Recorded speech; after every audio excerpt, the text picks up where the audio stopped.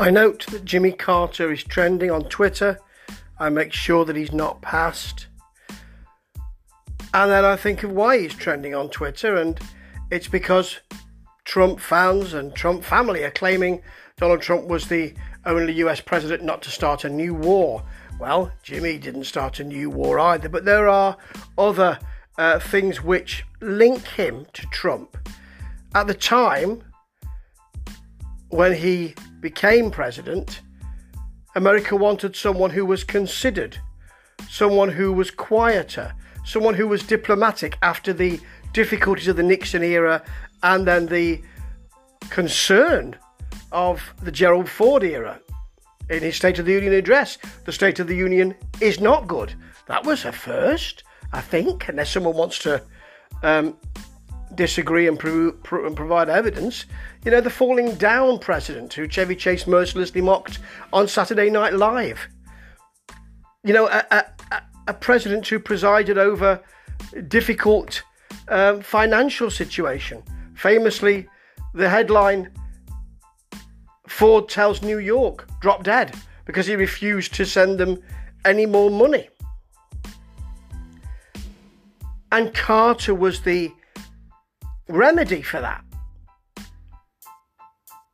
Just as Biden is the remedy for the peacock strutting, unnecessary, sometimes egregious presidency of Donald Trump.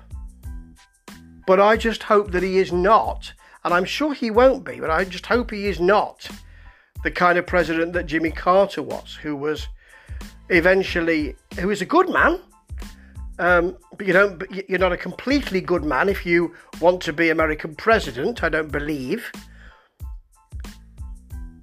I don't believe anybody is who wants to achieve high office. But he was a better man than some of the others who had gone before, but was paralysed by the kind of fear and decision-making of big government. Famously, one of his aides said that he was walking, that he was awake at 3 a.m, heard a noise in the Oval Office, went in, and it was Carter there at 3 a.m. looking at the White House tennis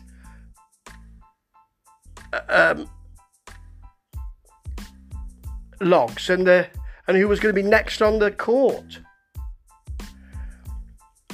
I don't really want to get involved with that kind of thing, but that's the way it can take you. I'm not sure if that's apocryphal or if that's a story that has some veracity. But you know, when he finally did make decisions, certainly a big decision around foreign policy, that rebounded on him. So there are real links with Trump here. I suspect that Biden will be more successful than Carter. I hope he will be, because if he's not, America could be pitched back into a far-right situation much earlier than they want. There's relief at the moment. When we take a cold look at this, then we'll see where we are and what we can do. But Jimmy Carter is looked on with much love because of his, I suspect, gentleness and his touch of humanity. And that's what we're going to need from someone who leads a country that people in other countries, and I'm one of them, see as in stasis. Good luck, Joe.